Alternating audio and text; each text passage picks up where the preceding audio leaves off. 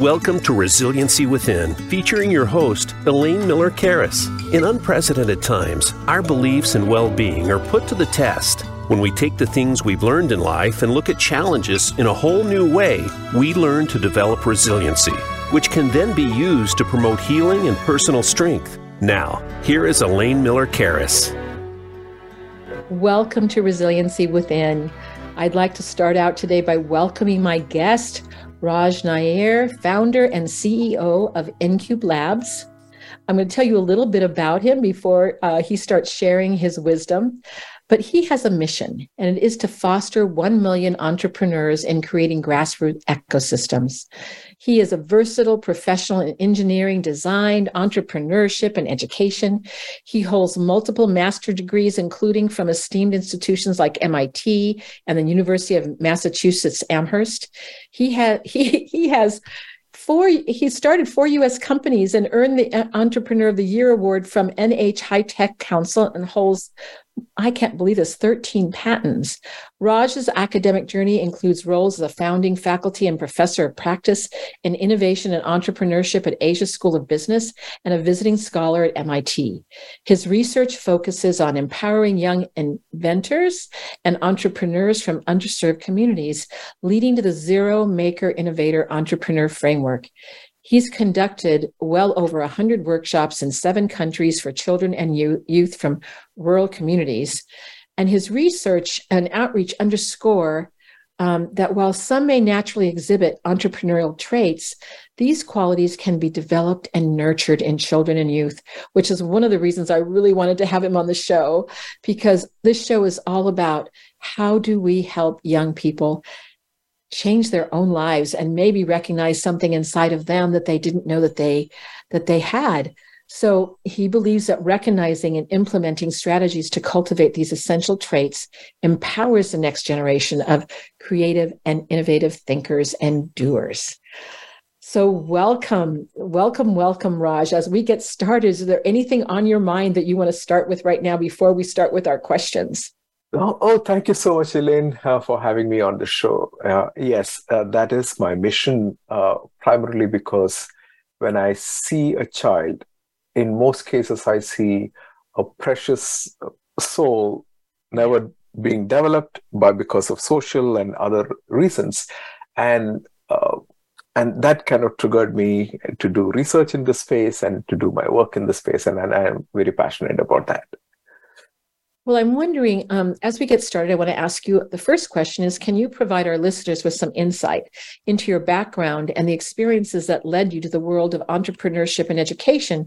We certainly have heard about your educational background, but I'm particularly interested in that little boy. When he was thinking about, what am I going to be when I grow up? How did this happen? I was born and brought up in a small village in India. Lower middle class family. And I think one of the biggest influences when you look back now was a local radio repair guy who showed me how a radio works. And when I was maybe 10, 11 years old. And I started messing around with these little electronic things and without knowing how any of these things work, of course.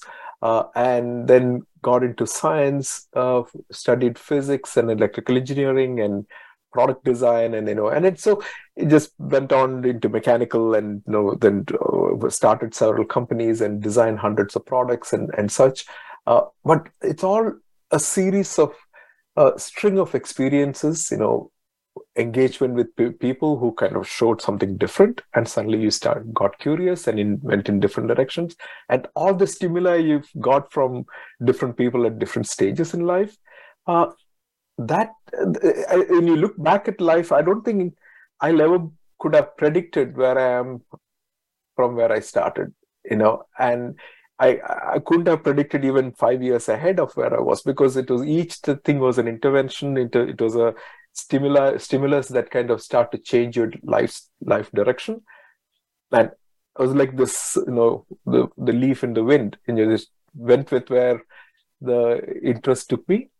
And so when I reached MIT for my another grad school, and I got this experience in a fellowship from Mr. Ratan Tata, and his call was to see, can you find people problems in developing countries and create solutions? And of course, he paid for my whole education, and I went around into places looking for how can I intervene. And with all the life experience, after going through all this, I said, how do I change something? And I did not know what to change. And I traveled across tribal villages in India looking for interesting problems to see. And this is all part of my research and thesis. And you found that children were absolutely, exploratory learners, with fearless learners. They can go show 2-3 things and they're curious. They just jump into things and learn. But as we grow older, we start to lose that curiosity. We start to build that fear of learning. And so that kind of got me interested. And I suggested that I'd like to see, how do I create an army of entrepreneurs from these kids who never thought they could do any of these things. And that is how it all came Raj, about. I have to just say, that is the dearest story ever. And I'm thinking about you as that 11-year-old child. I mean, that is, to me, that connection is so powerful. Yes. That person who knew about radios taught this little boy how to take apart radios and put them together again. I mean, that was that was like the little catalyst, right? Exactly. All of it. And here you are, reaching out to children about the same age, knowing that they have what you had inside of you. And if they have the right person to guide them, who knows could you ever imagine that you would be a visiting professor to MIT? Oh my gosh. So the visiting scholar. So I was, that exactly is what I found. I've done too many educational programs all over, and I found that there is no difference in intelligence of kids at MIT or a similar kid somewhere else. It is all the experiences that have shaped the child, that gave a different way of looking at things, confidence in doing something, and the creativity and self-learning skills and such. So those things can be taught. Well, and here you had this opportunity, and to do. I was at a fellowship for this idea that someone inspired you to do something, then you were inspiring others. So you can tell us a little bit about. So was there anything in particular that inspired that transition into the field of education, since was it the research project or something else? So till then I was a product designer and an entrepreneur. I was a serial entrepreneur, multiple, I used to set up factories to create, in New Hampshire and Massachusetts, to manufacture products and such. So my MIT program and the research there was the first time I got into even looking at this as an interesting field to study. And when I finished my research, what I found is that, oh my God, we are leaving behind all these kids without ever giving them that opportunity, or even just one single stimulus to kind of start to change. So after I finished, I thought, this is my new mission. I need to do that. If I don't do it, I don't know who can do it, because having come this far, and finding this and actually doing research in it for 10 years, working with children, several thousand kids in all these countries, from South Africa to East Timor to, India and Malaysia and such. And you realize that this is something that's already there, and that kind of got me into the raw material is already there. It's a matter of conditioning, and the conditioning is where we don't put enough effort into. I'm just thinking about you because sometimes people have perceptions about engineers, right? Being very practical, more like I'm not saying this is true, but sometimes it is like a myth about engineers. But I'm talking to you right now and hearing your compassion in what you're talking about. So I'll say the compassionate entrepreneurial engineer that I'm sensing from you. So that kind of comes to another question. So when it comes to nurturing the innovators and these young entrepreneurs, what key qualities do you consider fundamental? And how do you go about, when you're doing your projects, cultivating these qualities in the children that you're reaching? So first thing is the raw qualities that are there in everyone. So I put it this way. Each one of us got a dormant entrepreneur in us. Most of us go through our lives without awakening it. We can see in certain projects or something that we do that we kind of realize that there is some potential, but we don't actually awaken it. Some of us aspire to become entrepreneurs. Then when suddenly you have the confidence, you believe there is an idea, there's a direction. Some of us then become nascent entrepreneurs who have tried it for the first time, and some of us become experienced entrepreneurs. So if you really look at it, each one is a subset of the other. Current entrepreneurship program primarily programs take people who say they want to do something, or the aspiring ones, and try to convert them into experienced or nascent entrepreneurs. And any entrepreneurship program that you go around the world, the intake is somebody who put their hand up and said, I have an idea, or I want to do something.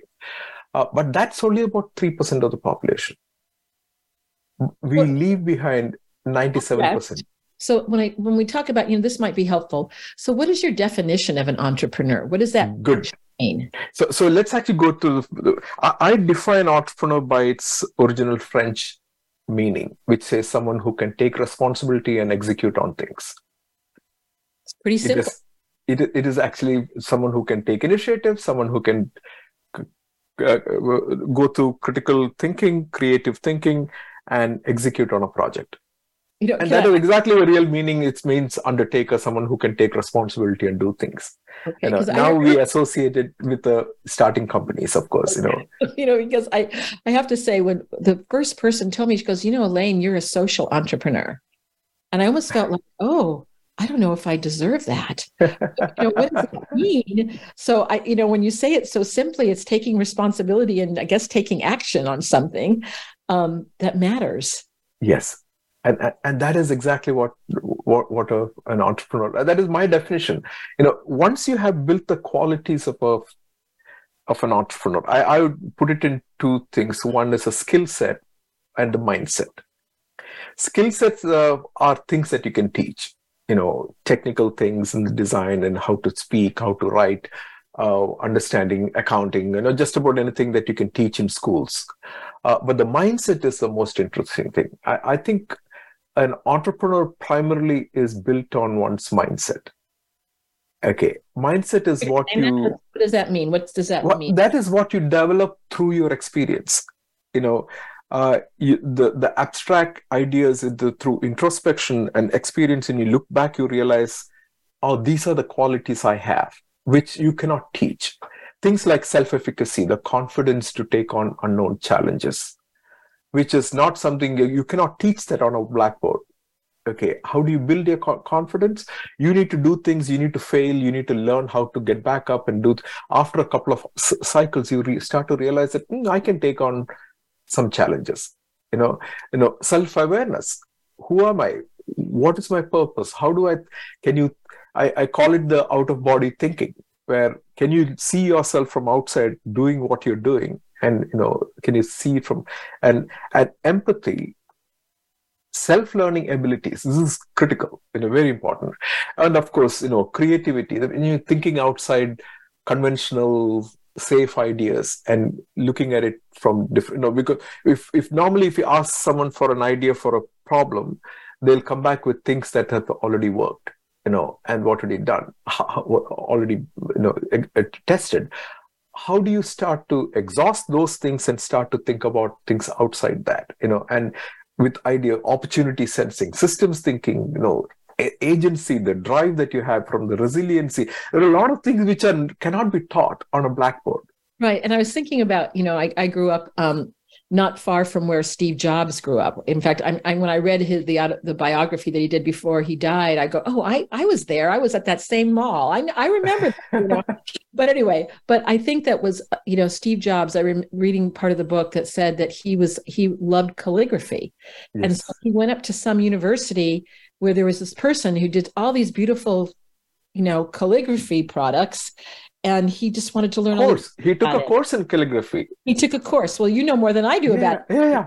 He said that in his talk at Stanford, where that changed how he designed Apple. The font, the typefaces, and such. Which, if it wasn't for that, they would have still used those green characters that we used to have. I'm giving that as an example of some outside the box. But who would have, I'm thinking, who would have thought that a class in calligraphy would lead to some of the creations of the most amazing technological revolution that we practically have experienced? Yeah. But that's what, not everybody's a Steve Jobs. There's different aspects of being an entrepreneur as well, right? So I think everybody is a Steve Jobs. Most of us do not realize the Steve Jobs in us. Okay, and very inspiring and hopeful. I love that. It is because I can tell you, children, as I said earlier, are exploratory, fearless learners. If you leave a child in the room, you can see she's going to go try out things and poke things and there's nothing in them which says they cannot learn. Okay, then because I did experiments with children. I would, school children, I would give them 3D printers and say in kits and say, go assemble it. And an adult would say, I don't think I'll ever be able to do that. Children never say that. Okay, they'll just try it out, and of course they'll screw up a few things, and that's all fine. They learn CAD, they learn coding, they learn electronics, and all in a day. And I go into villages where the kids don't even know how to use computers. And you realize that they pick up the first application, sometimes they learn is 3D CAD ever on a computer. Okay, they have never sent an email or browse the web. Okay, and the first application on a computer is learning 3D CAD and 3D print the parts that they thought about. And so what I found is that children don't have this problem of I can't do this. Over time, schools put the blinkers on them, saying there's only one way to learn this. There are theorem 1, theorem 2, formula 1, history pieces now. And all you need to learn is what the teacher has told you so that you can write your exam and clear the board exam. And you kind of start to, restrict the vision of the child. Well, then because what you're talking about is inspiring children to very early on to believe they can do something. Which is absolutely. And when a child says that math is hard for me, so when a child, we normally, there are multiple reactions that we have. Some people say, "Oh, that is okay. I understand. It was hard for me too." You have given the child an excuse to say that I don't think I can learn this, because this adult also said that she could not learn or he could not learn. And I would say there's no so this is harder on girls because they grow up hearing 1,000 times that only boys can do certain things and girls can't. Nobody says it as is, but we telegraph it. And so what have you learned in your research? Can girls do it as well as boys? Absolutely. There's zero difference between any of them. Oh, yeah. Most often girls kick boys' ass, okay, in these classes, because so when I run this program, 2 months back, I was in villages in Vietnam, villages in India, teaching these kids, and they have no fear of learning. And it's somewhere in the mid-teens that this fear start to calcify. Yeah. And then you start to realize, oh, I don't think I'll be able to do certain things because that is outside my abilities today. What if I fail? And these kind of things start to set in, and that's the cloud that stops you from coming out. It's so interesting. This is so connected. Over the weekend, I went to the SoFi Stadium in Los Angeles to see Ed Sheeran. Oh, wow. Yeah. Okay. Which it was an amazing. It was amazing. In fact, he broke records. There were 81,000 people there. But he spoke about being a young boy and not knowing if anybody really cared to listen to his music, and maybe have a small group of people that they didn't really understand his music. Yeah. But then he didn't stop. He continued because he loved music so much. But his love of music didn't start at 18. It started when he was Absolutely. a young boy, right? And here you think, he said, yeah, maybe I had 30 people. There were 81,000 people there. And from the creation of his brilliant mind of music. And so I guess that's another question that I have when we're thinking about entrepreneurs. Is there a particular field that you're thinking about, or can be any field that a child? Any field. So I do not focus on it. So again, I'm trying to build up. So there's build up their inner qualities. How they use it. They could be a wonderful employee, or they could do anything they want. So I built this framework over 10 years of research, which starts with, I call it zero, which is uninitiated kids who always thought this is all I can do. Go find a job and settle in and such. Then the maker. Maker is somebody who's creative, who can learn things on their own, build their curiosity, build their confidence to learn, the self-confidence to learn things. Then the next stage is innovator. Innovator needs to find interesting problems of value, and use critical thinking, problem-solving skills, ideation, design, to create solutions for them.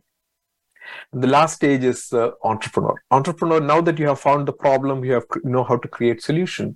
How do you market it? How do you monetize it?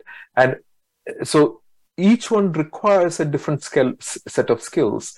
But building the confidence, if Ed Sheeran, when he was a kid, if he had stopped because no one was listening, we would have lost. How do you build that confidence? I guess that is exactly the first part. How do you build it? Build it is keep taking them outside their comfort zone. And I take them, when I ask them to design electronics and things like that, they have zero understanding of any of these things. I would show them the simplest little thing. And there's I see that. Is it then immediately take them outside that, so that they need to think, they need to do, they need to fail, absolutely need to fail, and then they say, oh, this is not working. And I don't go fix the problem for them. I'll say, okay, make them analyze it, make them realize why it's not working. They have to go do their research and, on Google or whatever. And they find that, oh, I connected this wrong or something else. The confidence they get when they fix a problem by themselves is amazing.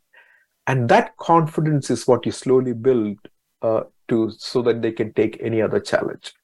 Our school system today spoon feeds. Every answer is given to them. So you cannot do that. You absolutely need to make them learn things on their own, and it has to be engaging and absolutely fun. Okay. And when these kids fun, and I'm thinking about today's world too, with the technology, with AI, all the different things that children. I just see. I have a 7-year-old granddaughter who loves Minecraft, and she shows me these architectural marvels that she creates at 7. Yeah, it's so engaging for her, and she's so excited by it. So, what does she like to do? She likes Legos. We buy her Legos, and she does Lego constructions for things that are for kids much older than her, but she's got that kind of I can do it mentality. I love that she has that. Yeah. But and that's a spatial thinking ability is coming out. So we all have different ways of thinking. We have some people have things in visual spatial ways. Some people think in systems where things connect to each other. Some people think in logic. So there are different kinds of thinking, and try all of them and see what resonates with you, and then build on it. And once you've realized your language of modeling in your mind, then you can start to build on it and understand that any system you can model in your mind, but you need to build a language for modeling. Well, so I'm really going to be curious. We're going to take a break in just a couple of minutes, but I'm really curious about the educational systems that have said, okay, Raj, that's a great idea. You can come to our school and you can do some experiments with engineering with our kids. Yeah. Now, is that a hard sell? I mean, are schools going, oh, I don't know if we want you to come, or are the educational system, are they embracing the ideas that you have? So the education system that we have is a teaching system, not a learning system. Okay. We currently, schools are trying to cover certain curriculum and, exams so that they can clear the exams, and parents and everyone else want them to clear the exams and, all those things.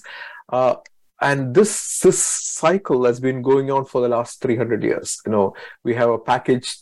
Schools are trying to create similar looking graduates. So if an accountant leaves, I can get another accountant and almost figure out, put in his place and move on from there on. And for that, you are trying to teach them certain things, but they have not awakened their inner potential. So they haven't even recognized their inner awakened their inner potential. So I would like us to really do a deeper dive of how you awaken that inner potential when we come back from our break, because I think if we can do that, I'm thinking about the kids that are the outliers, right? And there's a show my granddaughter likes. Everyone's an outlier. Nobody is normal. There's no one. And this is a kid that, I don't want to talk about that, because what I just do is making a judgment about something, right? Yeah. Which may not correct. It's also limiting in its ideas for how we may change or give that inspiration to those children that may not have thought that they could do something that was different than what their families have done for generations, for example. So we are going to be back in just a couple minutes, and we're going to hear some more wisdom, Raj. I think you are a wise, empathic, now I'm going to say empathic, compassionate, entrepreneurial engineer. Okay, I've got 4. Okay, that's more than I can. I've got 4 descriptors. So we will be back in just a couple minutes, and we will continue this conversation with Raj Nair. Thank you. Follow Voice America at facebook.com/Voice America for juicy updates from your favorite radio shows and podcasts. The Trauma Resource Institute is a nonprofit organization cultivating trauma-informed and resiliency-focused individuals and communities worldwide. Our mission is to take people from despair to hope. We believe in a world where every child and adult has the capacity to recover from highly stressful and traumatic experiences. Check out iChill, our free app that helps you learn the wellness skills of the community and trauma resiliency models. Go to traumaresourceinstitute.com for more information. Elaine Miller-Karras' book, Building Resiliency to Trauma, The Trauma and Community Resiliency Models, is available on Amazon.com. The book is about how to cultivate resiliency during and in the aftermath of traumatic experiences. The book also addresses body-based trauma interventions, combined with psychoeducation about the biology of trauma and resiliency. Elaine also offers personal consultations. For more information, you can contact her at elaine@resiliencywithin.com. Elaine Miller-Karras co-founded the Trauma Resource Institute, Incorporated. The Institute provides trainings on the models Elaine developed, the Community Resiliency Model, or CRM, and the Trauma Resiliency Model, or TRM. If you would like more information about the Trauma Resource Institute or how to participate in trainings, visit the Institute's website at traumaresourceinstitute.com. That's traumaresourceinstitute.com. Trauma Resource Institute. Build resilience, awaken hope. Your life, your health, your network. You're listening to Voice America Health and Wellness.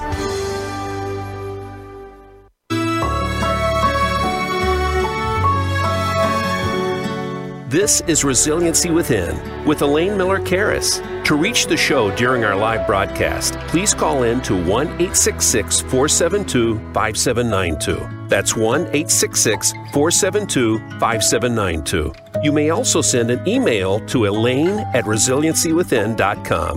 Now, back to this week's show. Welcome back. I'm here with Raj Nair, and we are having a lovely conversation.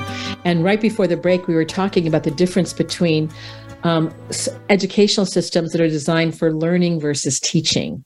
And I've been very much struck about how you're inspiring these children. And if you could share a little bit, you had an MIT professor who posed an important question to you. Could you share that? And maybe we can talk a little bit more about it. So during my grad school, I was trying to look for a topic for my research. And I traveled across India. And as I said, and I came back and said, I can create an army of entrepreneurs from these underserved communities.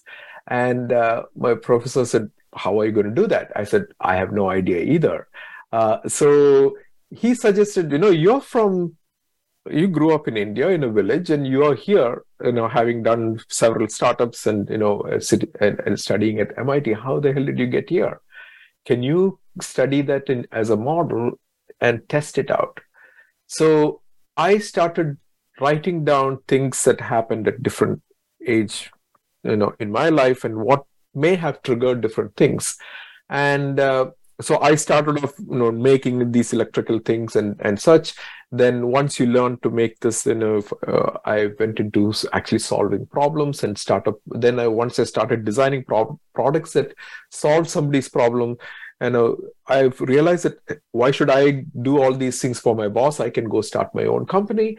And also I did that. And so I created this process of, zero, maker, innovator, entrepreneur. And I created what goes in each one of them.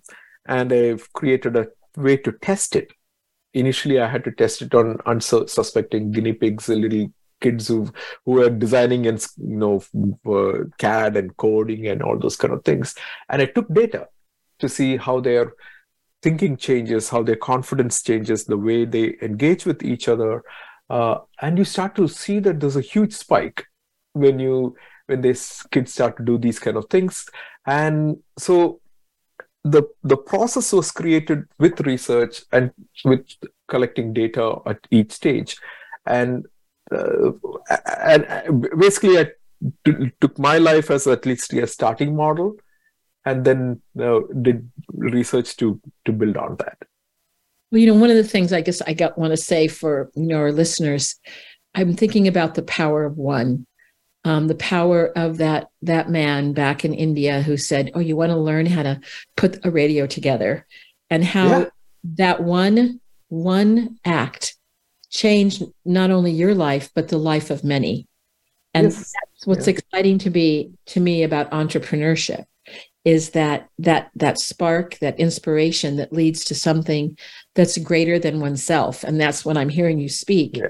Each child that finds that inner well, and that they can be inspired by their own thinking with support from people around them. Yes. It'd be wonderful if our whole world was designed that way. And my goal now is to do the same thing. That how do you create that stimulus in these children that suddenly gives them the ability to change the trajectory of the rest of their lives? Well, and I think when we talk about underserved, and maybe we should talk a little bit about this, is that you're going into places where children may not have enough food to eat. The shelter they have may not be strong to withstand strong winds or weather. They may have parents that are suffering really on the edge of poverty to try to make sure that there is even enough food for these children to eat. And sometimes sometimes in some parts of the world, it's a privilege to go to school, but there's parts of the world where if your parents can't afford a uniform to go to the school, then you can't go to school. I mean, I think that in America, people sometimes don't, unless they haven't traveled internationally, we don't realize the barriers that can exist. And so I think that's a really important part of what you're doing. And can you talk a little bit about that, about the underserved communities that you go into? So poverty is you see it across, in many of these places that you go to. And in Vietnam, earlier this year, I ran a program for this group that was doing education for girls, and the primary point there was to see, most of the families look at girls as, somehow we need to get them married, and so that learn cooking and, all those things, and, get them married, and that's so that they look for boys so they can work in the farm or whatever. And it doesn't have to be exactly in the same way, but that is the approach they take to the family and children and such. All you got to do is just change the child's confidence, and the child changes the rest of it. And I remember one girl, she in my class made some electromechanical things for the first time, and she asked me, can I take it and show it to my dad? I said, why do you want to show it? Because she was working with a team, and she said, I want to show my dad that I can do this, because he keeps talking about, somehow your job is why are you going to school? Your job is to get married, and something like that. And I was almost misting up. Okay, and I said, absolutely, go take this, because if this is going to show for you, with this, if you can show your dad that you have the ability to do all these kind of things that others are doing, I think hopefully that will make a difference. I see that firsthand. I think it's also really important when I'm hearing you speak is that you believe in that child's ability to do it. I don't hear any doubt in in what you're saying. And I think that when you believe in someone, they sense that. Yeah. So the thing is, I believe in them, and I want the schools and the administrators and teachers to believe in them too. When you in a school, this is almost like it's a job. They go there. Most often they have way too much load on the teachers to even have individual attention to several of the children, and children learn in different ways. And recently I read somewhere that nearly 40% of the dropouts in the US happen because of Algebra 1 or Algebra 2 or something like that. Yes, I can imagine. I had problems with algebra. I had to.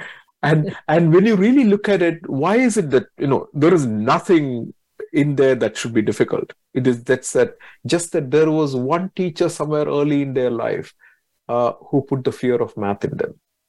And then Jesu do Cristo. I can tell you that she's my Algebra 1 teacher. I can remember her. But I think this is important, and I want to just share something personal. Is I had a professor in college. I had to take this kind of math-related course for one of the things I had to do, and I was terrified. And so he said, Elaine, you can learn this. And I would his office hours, and he taught me algebra. Yeah.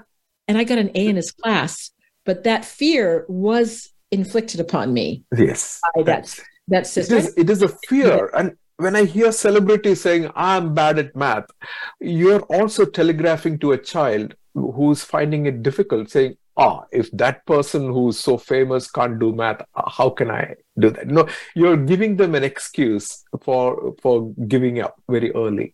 And how do you change that? So when someone says, I can't do it, that's because either you have not given the fun of learning to them.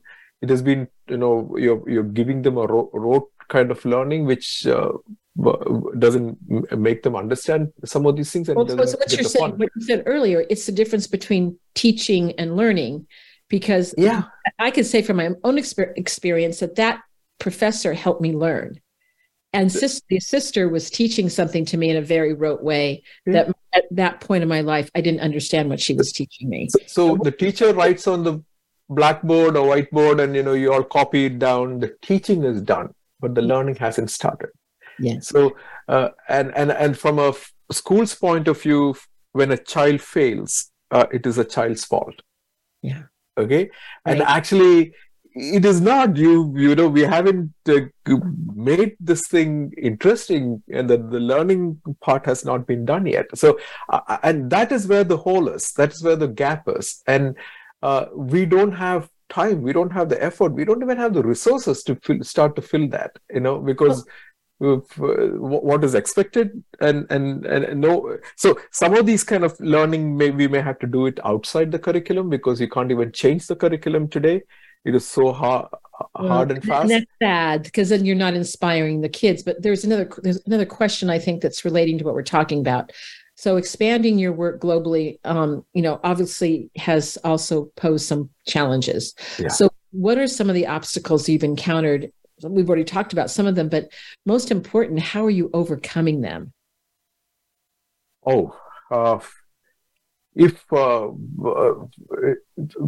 First thing is to, as I said, I'm talking to ministries of education of some other countries and explaining that you need to bring it in.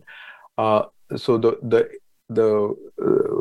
education, I should say, the system of education is very, very hard to change. They say the education system is the second slowest moving system after religion. Okay. And you say after the federal government. So it is hard to make the change. And on top of it, during COVID, the pandemic, we had a year when children lost their learning because they didn't have devices or connectivity. Teachers did not know how to teach online, so they were trying to do the same class teaching online when kids can go to sleep with the camera off or whatever. And even the camera, even if they had a camera, there was no connectivity, it was always breaking and such. There was, we lost about 6 months of learning on average in 2020 to 2021 in the US. That is on average. In poorer schools, they almost lost 1 year of learning. Okay, now these kids got pushed up to the next grade. Now they're learning higher topics without learning the basics, the fundamentals. Children have started feeling that I don't think I can learn this because the basics have not been put in yet. So there is disengagement going on, for chronic absenteeism at 30-40% in many of the schools. That means kids not coming to the class because they cannot engage, and this is going to see what I call a grade dropout that is coming up, which, so this is what the education system is facing. And on the other, so how do you deal with this? We cannot immediately go back and start to teach them all the missed curricula for the last 3 years to bring them back up. I think we need to focus on competence than curriculum, and teach them critical thinking, self-learning skills. How do you build their confidence, creativity, something different where now they can go learn anything they want, because information is already out there. And, if I go on the web, I can learn about anything in physics or math or whatever else. There are 1,000 videos to do that. So giving information is not the primary job of a teacher today. Giving inspiration is more important. But that change hasn't happened, and this is the largest issue that I see. And when I work with some of the school systems, what I'm saying is that if you can build their confidence, they can build their ability to learn. They'll do better in their academics. And also, it has to be something too, when you're talking about, learning.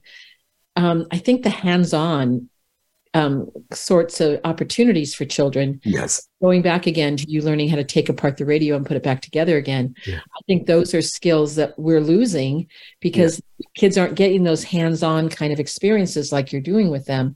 So that's kind of my next question. It has to do with industry. So here we have all these amazing startups. We have people with great ideas. How can they be part of maybe influencing the educational system? Can they be part of it? And how can they help with inspiring, kind of this entrepreneurial spirit in children in their communities? So industry started. First thing is the graduates that we produce are underqualified for the jobs that they get into. And pretty much any employer would say, I need to take this kid and almost make them unlearn and relearn everything from how to learn, how to solve problems, how to look at a problem. They're all good at, solving problems given in their exams. But in practical life, you're not. So we have trained our children right from first grade and on to, given a problem, come back with an answer. But we have not trained the child to look at a situation and define what is a problem. To solve. Okay. And that's the highest value, because in real life, nobody gives you a clear problem and say, go solve. You need to go figure out the problem yourself. So the industry started looking at skills in the candidates rather than their transcripts. Because at the end of the day, transcripts are a surrogate for their possible experience and possible ability to learn math or physics or whatever, But if you can show, I can design these things, I can make these things, I can put together, I can present, I can tell stories, I can make videos, whatever. How do you show them the skills in reality? And this is going to blow back into education system, because they don't care about diplomas, but your skills. So students soon may say, why should I go to colleges paying $250,000 for an undergrad degree, only to come out and not find enough good job? I can go learn anything I want, which is perfectly fine. This industry academic pushback has been going on for some time, and now the academic institutions are going to see some problems from that. Because learning is everywhere. You can actually go learn things anywhere, Well, yeah, it's very different than it was even 10 years ago in terms of what we can learn online, or showing us how to do something very practical that we go to a class for. We now can watch a series of YouTube videos and learn to do whatever that might be. Right. So I have another question though. I think, I know that, I work in the area of mental health challenges, and that many kids that are in underserved communities, they've experienced a whole lot of trauma. So what are the challenges? Are you seeing that this can get in the way of children learning, or what have you seen as you've gone in these different places around the world as you're trying to really impact children's learning? I believe self-confidence changes the way they deal with problems, and self-confidence cannot be, you can't. Every parent says that, oh, son, you're great, you should be able to do all these things, and the son doesn't. And I'm speaking from my own point of view. My parents have said several times that you can do anything, okay, and I did not believe a word of it, because you're my parent and you're supposed to say that, okay? And so I don't care about what you say. So how do you build that in the child that, yes, I can do things? That only can come from actually doing things, okay? How do you take the child to a point where they realize, I can do that, and they build that confidence? If you can build the confidence, and then the rest start to happen, currently, the self-confidence is what is missing. And as I said, somewhere in the mid-teens, you start to lose it, or at least it plateaus.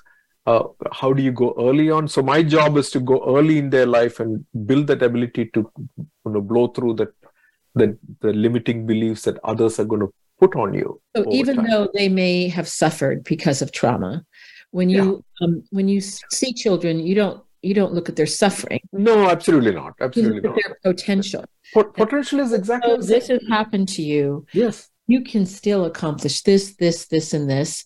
And sadly, not all parents are like your parents that didn't say, I believe you could do anything. But if they encounter someone like you that gives that message to them, I think that can. It is not I'm giving the message. I'm making them do things and making them realize that, oh my God, I could write code, I can do CAD, I can print, I can, put together electronics. I understand these things, But you're coming with the perception of that, they can. You already believe in them. When themselves. Yeah, I don't believe in them. Of course not. Okay. Yeah, but I'm just saying, even though you may say that's just part of who you are, that's not part of who everyone is. Because maybe, people like teach limiting beliefs, right? And you're going, oh, the world is possible for you. And I'm going to show you something. And here, you can try this yourself and see if, and again, I love the fact that you bring in failures. How many of us, I've certainly failed myself. Did you learn from the failures? Oh my gosh, I learned so much from the failures that helped me be a better person and better at what I do in the world. But without the failure, I don't know if it would have happened in the same way. So first thing is we assign the failure to the person rather than the project. If you do something and something fails, we say you fail rather than the project failed. Actually, it is a project that failed, but you learned. Because that is how if I was scared of failing, the baby would never learn to walk. Would have given up walking, very early on. So that approach to failure that we take is very limiting, and it is. They need to fail. They need to learn, stand back up a few times, and once they do a couple of times, they realize that I have the power to stand back up from anything. Let me ask you this. We only have a few minutes left. Sure. Could you share your future plans and strategies for realizing this wonderful mission that you have and creating 1 million entrepreneurs through education and mentorship? So I'm trying to, right now I'm talking to several different groups in different parts of the world to build these kind of systems into their education program, but it is not as a curriculum. My purpose is to go create little ecosystems where you take 10, 20 kids, teach them these things, make them do a few things and show what they have created, which kind of gives the FOMO for the few other kids to join. And then how do you get the thing churned? And once the wheel starts to turn in these places, then the new people come in and they become the mentors to the next. So at MIT, every 10 years, every single student has already been replaced. Okay. But the ecosystem of innovation and entrepreneurship stays. That's because you have the community and the culture of innovation. And that is the wheel that keeps the ecosystem going. And if you can build that, then, when a new kid joins, she gets indoctrinated into the culture, and she becomes a mentor for the next set of kids who are coming in. That's kind of like your skill of scalability, right? I cannot go teach 1 million kids. Obviously not. I want to create these little cells, those little ecosystems in places. And I created 20 to 30 ecosystems all over the world in small places, where I set up a lab, train a bunch of kids and get them to train each other and train others and show it. And few years later, it is about the third generation of these kids. The kid who I taught somebody else who taught the third person. The power of one, and then the power that creates the many. Yeah. So could you please share with our audience that some people are going to want to go, I want to know more about this program. How do they get a hold of you? Can you share your website so people? Sure. It's Raj Nair. I'm sorry. It's my email is rajnair@alum.mit.edu, which is rajnair@alum.mit.edu. That's my email address. My website is Rajesh Nair, RAJESHNAIR.me. It is my personal email website, which talks about the process and previous workshops and my TEDx talks, and I gave a talk at UN General Assembly on it and all that, on the same topic. So it's all there in the website. So I want you RajeshNair.me. to talk at the United Nations General Assembly. No, he didn't put that in his bio, but I think that's an important thing to know but I think, Raj, thank you so much for being on the show. And I hope that our listeners have heard your enthusiasm, your compassion, your empathy. And truly, in this show, I always say, what else is true? That there may be a child that you may say, oh, he's growing in poverty, he's impoverished, or that's a girl, she can't learn algebra. But you're saying, yes, you can. Yes, absolutely. And that if we have adults in children's lives that believe in their capacity, what they already have inside, it's like what you're doing is you're watering and nourishing that inspirational part of them that may be dormant, but is there. Yeah. So again, I want to thank you very, very warmly And really, I want to make sure that people go to your website. You also have a Facebook page, but I'm going to spell it again. RajesHnair.me. Yes. And you can learn and find out more about this beautiful work. So from the bottom of my heart, thank you for the amazing work you're doing with kids, and you're inspiring them. You certainly inspired me, and I imagine you inspired many of our listeners. So thank you so much, Elaine, for giving this opportunity to talk. Yeah. You are very welcome. So, I hope that maybe you'll come back again and tell us as those future plans are being realized, because I want to hear more about this fabulous program. So this is Elaine Miller-Karras signing off for Resiliency Within. And remember what else is true in your life, and reach out to a kid, show him or her or they something to take apart and put back together. Who knows what happened? It could be as simple as making chocolate chip cookies. Yes. They can do it.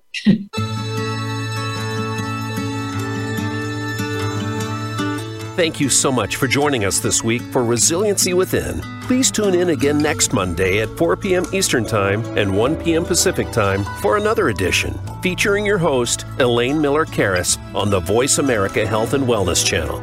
We'll talk again soon.